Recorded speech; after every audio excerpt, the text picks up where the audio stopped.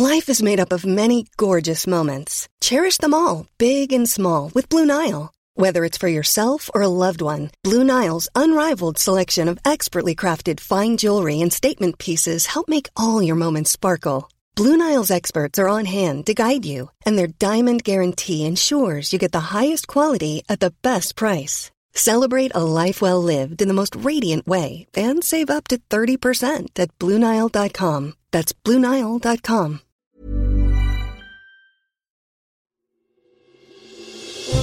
Question of the Week from the Naked Scientists.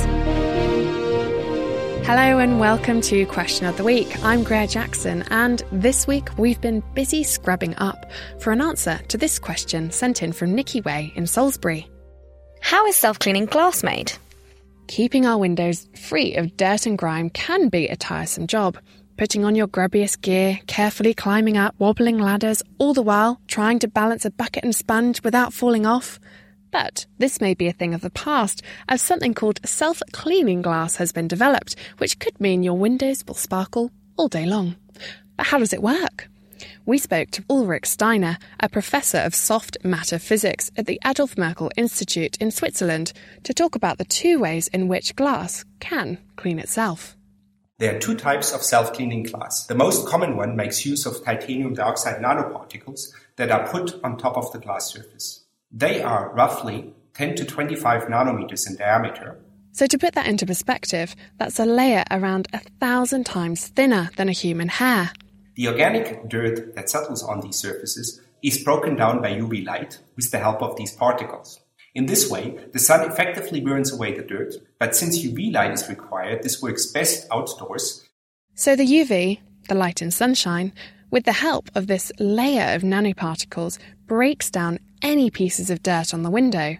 This could be used for hard-to-access windows, which get a lot of sunshine, like the ones in skyscrapers. Now, what about this other method?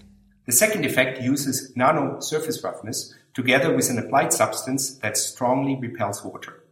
The resulting surface is superhydrophobic. It nearly repels any substance that it comes into contact with. Any type of dirt is easily removed by simply rinsing the surface with water, for example in a rain shower. This surface is not self-cleaning since it requires water and should therefore rather be termed easy clean surface.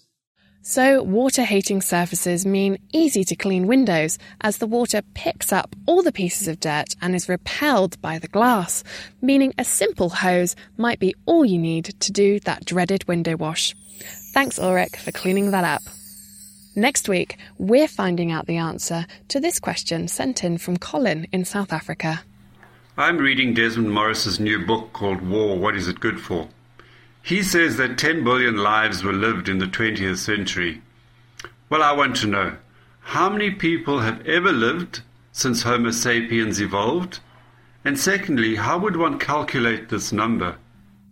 If you have an idea, do get in touch. You can post on the Naked Scientists Facebook page, tweet @Naked Scientists, email chris@thenakedscientist.com, or join in the debate on our forum, which is thenakedscientists.com/forum. Question of the Week is part of the Naked Scientists podcast and supported by the Wellcome Trust and UK Fast. Look us up online at nakedscientists.com.